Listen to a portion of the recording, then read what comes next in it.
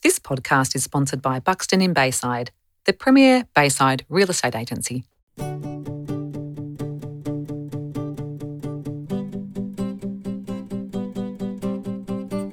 Welcome to the Bayside Bubble. I am Marie Lacey, and together with my co-host Kate Harvey, we are delighted to share fun and fascinating stories that make Bayside one of the best places to live in the world. The Bayside Bubble podcast is all about our local community, connecting with Baysiders who make a positive difference to where we live.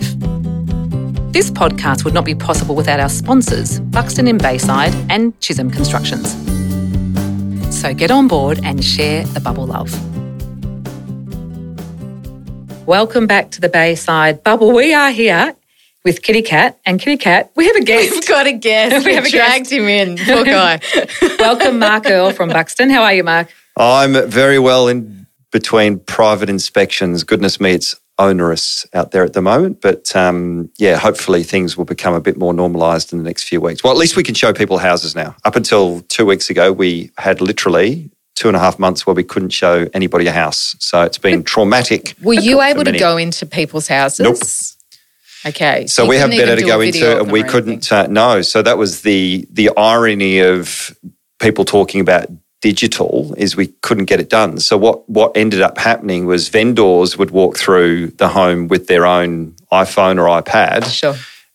Agents would sort of narrate as best they could. So unless people were lucky enough to have had photography done prior to the lockdowns, all of the attached or associated services to real estate were not allowed to go to the properties. So it's like been styling and things as well, right? Nothing, correct. But didn't I hear that you could have 5 people into the home? Was there something about it? No? No one. So, there's been so many variances of what we could and couldn't do through various different stages. But during the lockdown that we've just had and the hard lockdown of last year, while Sydney, throughout their whole duration, real estate was a designated essential service. And in Victoria, it wasn't, which is crazy, really, when you consider the safety by which we can operate. And let's be honest, who would track down people better than real estate agents? Very true. I'd agree with that. Any contact tracing, if they wanted to really learn how to do it, they should have come to see the experts because people can't get rid of us. Yes. So anyway. And still getting calls. And look, jumping straight into it, I read today that, the number of properties that aren't selling at auction is going up in Sydney and Melbourne, and the press are saying it's greedy vendors, trying to get into the market. So what are your thoughts on that? Yeah, it is. I mean, we always have, vendors by nature will always run away more than potentially realism around value. That's sort of human nature. Everybody wants to achieve the highest price they can, and every vendor will latch on to the best story that suits that purpose. And I've been a vendor many times, so I sort of completely understand that. And quite frankly, that's why we've got a job, because managing expectations, both from a vendor's point of view and a buyer's point of view, is what we do. You've got to think we've had a hiatus literally for a couple of months. In October, there's been a 131% increase of properties coming online to Domain. In Sydney, there was 18%. So the reason is obviously that we've been literally locked down. So we haven't had the normal sort of spring market uptake of listings coming on. We've literally had 0, and it's gone from 0 to 100. So we've had that kind of pent-up demand of people that haven't been able to purchase, and we've had people that haven't been able to sell, and we've had that crazy, the last 3 weeks has absolutely been manic, particularly given that we can only show people through one-on-one privately. Now it's sort of getting to a stage where a lot of that pent-up demand for people that have been frustrated because they couldn't buy, that needed to buy because maybe they'd sold, have bought. And there's also volume that's come on. So with volume and with choice comes decisions to make. And if you've got several decisions to make as opposed to one decision based on the opportunities that are out there, people often will procrastinate, or they'll say, I'll wait and see what happens here or there. So I think what's going on at the moment is actually probably to be expected. But I do think as stock levels kind of normalise, because we've had that glut, I would imagine that the demand for property, given people's microscopic approach to where they live, is going to continue. But certainly the biggest increases that are occurring are definitely on the periphery of Melbourne. So your places like your Mount Eliza's, Mount Martha's, in terms of new places to sort of live, which have that middle ground of sort of, genuine coastal type living, but you can still access town because there's probably a definitive change to how many people are going to be working regardless of COVID moving forwards. And then, of course, the regional Mornington Peninsula, your Ballarats, Geelongs, those areas are still incredibly strong. But Melbourne's still good, but yeah, definitely not to the same extent as those areas. Yeah, because like you said, people were looking for that change of scene out of where we are in Bayside and Melbourne Metropolitan, gone down to Mornington Peninsula, bought up Blackgowrie, Rye, crazy prices down there. Like so it's been quite unbelievable in some of those areas. So when you come back to Bayside, even a couple of friends of mine in the market, they cannot believe the prices in Bayside. In terms of how high they are? Yeah, yep. Very high. And how would you, so if someone's listening to this now and someone's in the market right now. To buy or sell? To buy. Yep. What's the best tip you can give them right now, making sure that they don't pay too much for their property? Yeah, I guess the only way you're ever going to know whether you pay too much or too little is time, isn't it? Yes. Like it's sort of the amount of people that I've sold to that thought at the time they'd paid too much for somewhere, with the benefit of time, we've got, thank God we did. So usually the people that end up continually missing out are the ones that end up paying a lot more for somewhere because they're continually setting new benchmarks based on what somebody else has bought a property that they were interested in for. So they go to the next property that's similar and expect it to sell for the same or more. So I often say to people, you're often better to set a precedent in a rising market than follow one. Because if you set the precedent, you might walk away thinking, God, we paid more than we wanted. But by next week or the following month, that benchmark has been set. That's become a new normal. And invariably, in an increasing market, it's going to be superseded. So, and again, property, I think people can sometimes over-examine, like such a long-term decision. Like people are usually buying a home with at least 5 years in mind, but often, it's longer than that, 10-year plus type decisions. And you can't expect, if you look at 10 years from now and in 10 years' time, and the old sort of adage has always been you'd hope that your property would double in value in 10 years. But historically, that has happened sometimes and it hasn't happened sometimes. But the reality is during that 10-year time frame, there are going to be bumps and bruises. So there'll be periods where, and if we look at the last period where we had some bumps and bruises, it was 2018, the Royal Commission. So we had a situation there where we had a buying market that had a very strong appetite for property, but the lending rules were changed based on the Royal Commission. So people's ability based on their pre-approval to buy somewhere for $2 million was all of a sudden retracted or reneged on, and all of a sudden that ceiling was now $1.6 million.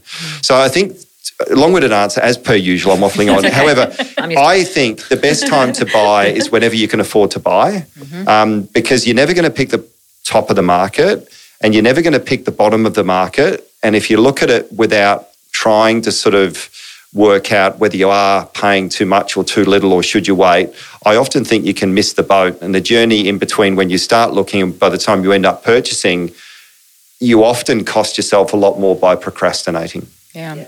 And money's still, very, very cheap, right? Free. Almost. Pretty much. So we're not expecting interest rates to rise in the near future or very much when it does, right? They're talking 2024 in terms of, that's been the narrative from the Reserve Bank pretty much now for the last 12 months. But I think the foreseeable future, it's not going to change based on all of the other ancillary effects that lifting interest rates has on the economy. And I think that's generally being reflected in what's going on at the moment. People are confident that the cost of money is going to be low. And I think people are also looking at it as a unique opportunity because there's also been substantial government incentives, particularly around first home buyers coming into the market as well. And that has not a direct effect on somewhere like Bayside, but it has a flow-on effect because the person that's buying somewhere for $800, the seller of that property is buying somewhere for 1.3, and the seller of the 1.3 is buying somewhere for 2, and so it all gets sort of interlinked. And because of the money that's come into the economy from the government over the last 12 months with what's occurred, the fact that we haven't been able to spend, people's ability to save has been extraordinary, and on top of that, the cost of money. And jobs-wise, everyone's generally, and again, the sectors have been horrifically affected, but in general, there seems to be a lot of people that actually can't get employees. Yes, that's right. So people are cashed up, and you see our demographic.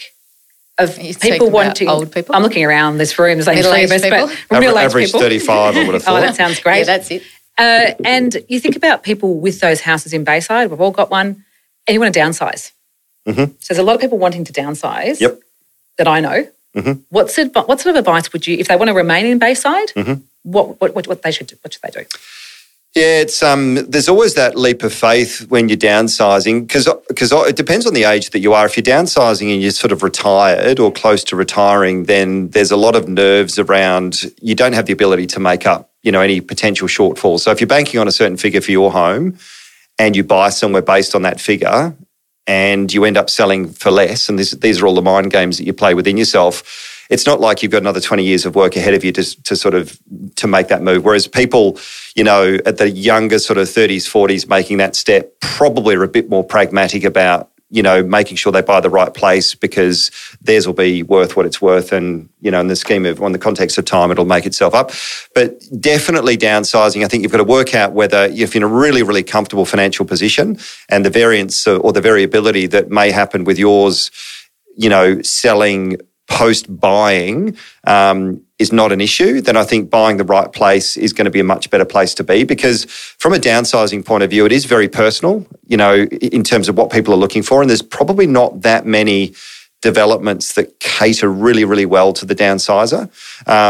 Having said that, if you're more, if you are very, very much governed by what you need to achieve for your place to downsize and you have got to that stage where you do need to downsize, I think probably part of the thought process needs to be your worst case scenario here is that you could possibly be renting if you don't find somewhere that is the right place. But also the other thing that people aren't realising at the moment that are in this situation is that often we're selling properties at the moment on 4 months to 6 month settlements. Now that's actually quite normal. So I think a lot of people that haven't sold a property for a long time, they think of settlement terms in that 30, 60, 90-day sort of vicinity. And that doesn't give you a lot of time. Like if you sell tomorrow and you've got 60 days, because remembering whoever you buy from's then got to give you a settlement, it means it's nigh on impossible unless you found somewhere already to be able to match things up. So I think people understanding that there is a lot more flexibility with longer settlement terms that can give you time to look around and buy somewhere that mitigates the need to sort of have to move twice. Sure. Yep. Okay. And you mentioned the rental market a little bit there. So what's happening in the rental market then? Yeah, the rental market, other than the sort of inner city stuff, which is still hard work for obvious reasons, students and all that sort of stuff aren't part of the equation. There's no sort of immigration occurring at the moment. So that is definitely a challenge. But for family homes, if you're looking at Bayside in general, the demand for good homes is still very, very strong. And I think one of the underpinning reasons for that, if you look around, and I'm sure you've seen driving up and down streets, the amount of developing, renovating that's occurring is beyond belief, and hence the shortage now of materials, labour, the time delays, the cost of what's going on is incredible. But a lot of people are looking for someone to live for 12 months, 2 years whilst they're doing whatever they're doing. So definitely the demand is very good. Mm. And driving in the local area of good old Bayside, I was driving down Bay Road, and so you're driving towards the beach, all those big apartment buildings. Yep. I mean, some of them are fantastic. Some look wonderful, some don't. They just don't. Yep. Tell us about making an investment in one of those, your thoughts on it. Yeah, it's a good question. You've got to be very careful. There's a lot of sales that have occurred where people thought it was a good idea to buy off the plan 5 years ago. They paid a figure that they thought was a good figure, obviously, and many of them have sold at or even below what they bought them for. We're selling one at the moment in Elwood that's actually on the market now for the same figure that they bought it for 5 years ago, which is fairly horrific when you consider the changes that have occurred in the 5 years for a normal house. So I think you do need to be very, very careful. Like, firstly, my personal view is buying off the plan.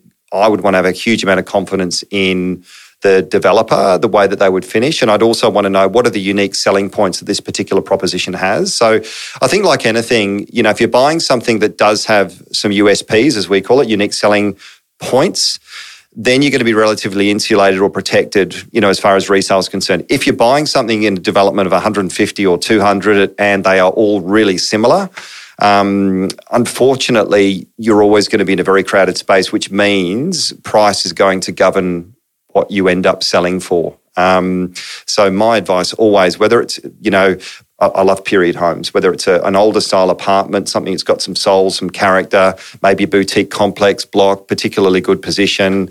Those types of things from an investment point of view, personally, I think are something that you should look at. Often you don't get the same yield. So, sometimes, people are looking purely at yield and some of the depreciation benefits that you do get for some of the newer builds. And I'm not saying newer builds are necessarily bad investments, but I just think you need to look at each one in isolation to work out, if I did need to sell this in a year or two or three, is it the sort of thing that's easily replicated, both in terms of position, maybe in terms of, the architectural aspects that the complex would offer. Be really careful of body corporates as well. Often these body corporate fees can be massive.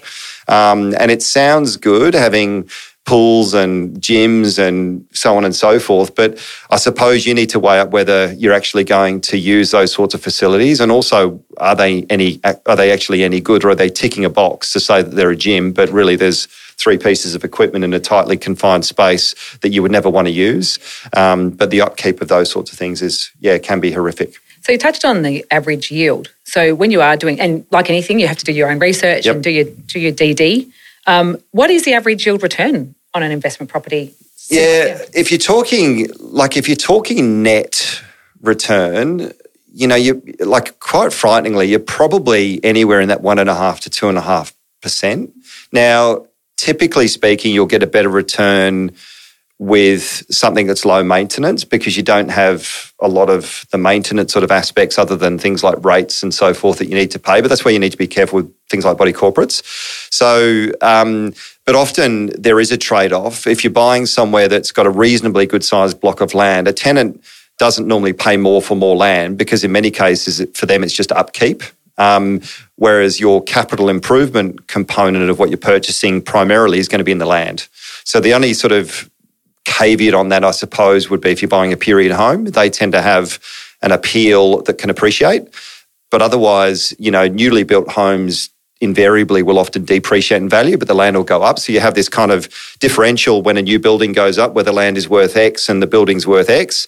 And then as time goes on, historically, the land will go up, the building value will sort of come down. And at some point in the future, there'll be a point where it becomes land value. So if I use my house, for example, it's built in 2000, a fairly basic build. I'm at the stage now where it's pretty close to land value, and yet it's only a 21-year-old home. But if it was a Californian bungalow or something of period sort of appeal 100 years ago, well, that probably wouldn't be the same. Yeah. And it wouldn't be one of those houses that we walk past, Marie, when we're walking going, I'd love to look in that place. No, definitely not. I'd love to knock that place down would be the feel. So really, for Bayside, last year was off the scale. Like it was crazy. Yep. Ups and downs, right? Sorry? Ups and downs. I think so you talk about rents and sale? No, sales. Sales. Yeah. First of all, you did some great sales, but then there were months of inactivity. Yeah. Yeah, no, look, what happened post-COVID last year was extraordinary. Nobody predicted that. Every expert was saying it's going to drop between 10 and 30%, and it was doomsday sort of stuff, and probably made sense to most of us because we didn't know we were walking into. But no, it has been extraordinary for all the reasons we mentioned. It's been a perfect storm of, cost of money, the amount of money, the lack of ability to spend money, and this kind of microscopic view of home because we've all been forced. Stuck in it. And everybody, even if it was a perfectly good house, I think a lot of people just wanted to change. Yeah. So none of that, it's all well and good in hindsight to sort of look back and say, well, why? And I think that's why, and it makes sense, but none of us would have really had the forethought, I don't think, to put that together. So final question then, it is now, end of October, beginning of November 2021. What does the Christmas New Year period look like for sales? For real estate? I think our team were bouncing this around the other day. I actually think a lot of people, now that borders are opening, travel's becoming a genuine possibility. We might not be at a WA, but we can go to UK. Therein lies the sort of bizarre nature of our political system. But I think a lot of people are going to just get out wherever they can go, and therefore I do think there'll probably be a more typical pause. Last year we didn't have that. Last year because people sort of, were coming out of something that was still pretty new. We couldn't travel overseas. I think, and because we'd lost so much time with inactivity and lockdowns, I think the property market just kind of didn't stop. Whereas this year, I do think there's probably going to be a mad rush till Christmas, and I think a few people are just going to get the hell out of here and take a breath. Yeah. And finally, good summary, Mark. Bayside, as always. It's always long-winded. Yes. No, I do. We love you. We never have to really find very many questions, do we, Marie? Well, I had to. I waffle on. No, but we normally have about 20 questions. Well, that's right. But the information you provide is awesome, and that's we like talking about real estate. We do. But let's move away from real estate. How have you been without the political bit? How have you been coping? And work and life and your family, and what's been going on with the Earles? They're still there. Yeah, that's family, good. Which never ceases to amaze me. What about yourself? Yeah, I feel exhausted, to be honest. In many respects, I feel. I think like a lot of people, I think everybody's just really exhausted with what's happened, with the limitations that we've had, with the inflexibility, with most people being social, as humans, social sort of people, just not being able to do what we'd normally do. So I think in theory, given as an industry we've been locked down for such a long time, you would think we should be all sort of fairly balanced and so on. But I think within that, because of the unknown of what's ahead, when you run a business, come the stresses of, what is it going to look like? What impact is it going to have? And I look at a lot of industries and my heart goes out to them because it's been just diabolical. Anyone in events, anyone in, the hospitality space, arts, listening to, I think it was Tina Turner's interview some weeks ago now, and, she made some brilliant points. I mean, they're the first industry that steps up when there's a crisis, like a bushfire crisis, and do concerts and all of these things to sort of lift people up. And yet, they've been sort of effectively, rightly, wrongly put to the sidelines. And so I guess when I put things into sort of context, I'm absolutely fine. But if I'm being honest, it's pretty easy to sort of get a bit down and get sick of the situation. Yeah, I think we've been saying that ourselves, is that, normally when life isn't normal and it's a bit more relaxed and you don't have all the meetings and things, you think, it's a time to recuperate and, re-energise, etc. But that hasn't happened. It's been the exact opposite. So, coming out of something like this where things are opening up and we can travel and we can do stuff, it's sort of, it's tinged with a deep breath and we'll get some energy and we'll take that first step back into life rather than, yay, bring it on. Well, I was reading an article really quickly a couple of weeks ago about UK, and I think it was, the headline was something along the lines of Australians beware of a culture shock when you travel. And you might have seen the same article, but it had a picture there of, Soho, I think in London, where literally it is jam-packed. Nobody's wearing masks. They're all drinking beers, having a great time. And 60,000 cases a day, I think they had yesterday or something. But life over there, I mean, COVID has just moved on. Obviously, it's happening. It's just part of the community. But it's just not. It's not even front page sort of news anymore. And and for us, obviously, it's been very much what we've lived and breathed for the last however long. They said just brace yourself because it's just a completely different world where they're living alongside COVID, and that's what we will have to do the same. And we're not there yet, and we are heading that way. But I was saying before you arrived that, we're looking forward to getting out of this lockdown, but there's also a bit of anxiety that's creeping into a lot of people that, we have to socialise again. How do we do that? What do we say? I was never good at it to start with. I was going to say, I could say that definitely for myself. So someone said, what's news? Well, what is there? Well, there's nothing. There's no news, We're doing the same stuff every day. We're walking. But I think that once we get through that, it's only a time thing. But until everyone can understand that, we just have to live with it. Well, it's so bloody confusing. I mean, who knows the rules? I mean, I don't know. Do you know what metropolitan Melbourne actually is? Because I don't. I asked Marie today. I typed it in during the week to see. And it's got like a graph. It's got different graphs, but it's got different shadings as well. Yes, I'm all confused. Hey, Mark, but also news, and thank you, Mark. So Mark has agreed, Bayside Bubble listeners, that to continue our sponsorship. Yes, so thank you, Mark, and keeping Buxton. us on the air for another year. And Buxton Real Estate's been very supportive. I apologise in advance for anyone listening. So hopefully I can provide some there's insights. Always good stuff there. So thanks, Mark, for coming on. Nice to see you. Thank you, ladies. Have a wonderful Christmas. Yeah, happy Christmas to you too. Thank you. Cheers. You've been listening to the Bayside Bubble. If you've enjoyed this episode and you'd like to help support us, you can like, subscribe and leave a review on your favourite podcast platform. Or if you have no idea what that means, just tell your family and friends. The butcher, the baker, the candlestick maker, whoever will listen. Catch all the latest from us on Insta and Facebook and take a look at our website, baysidebubble.com.au, while you're at it. And of course, this podcast would not be possible without Buxton Real Estate and Chisholm Constructions. So thanks again. We'll see you next time on the Bayside Bubble.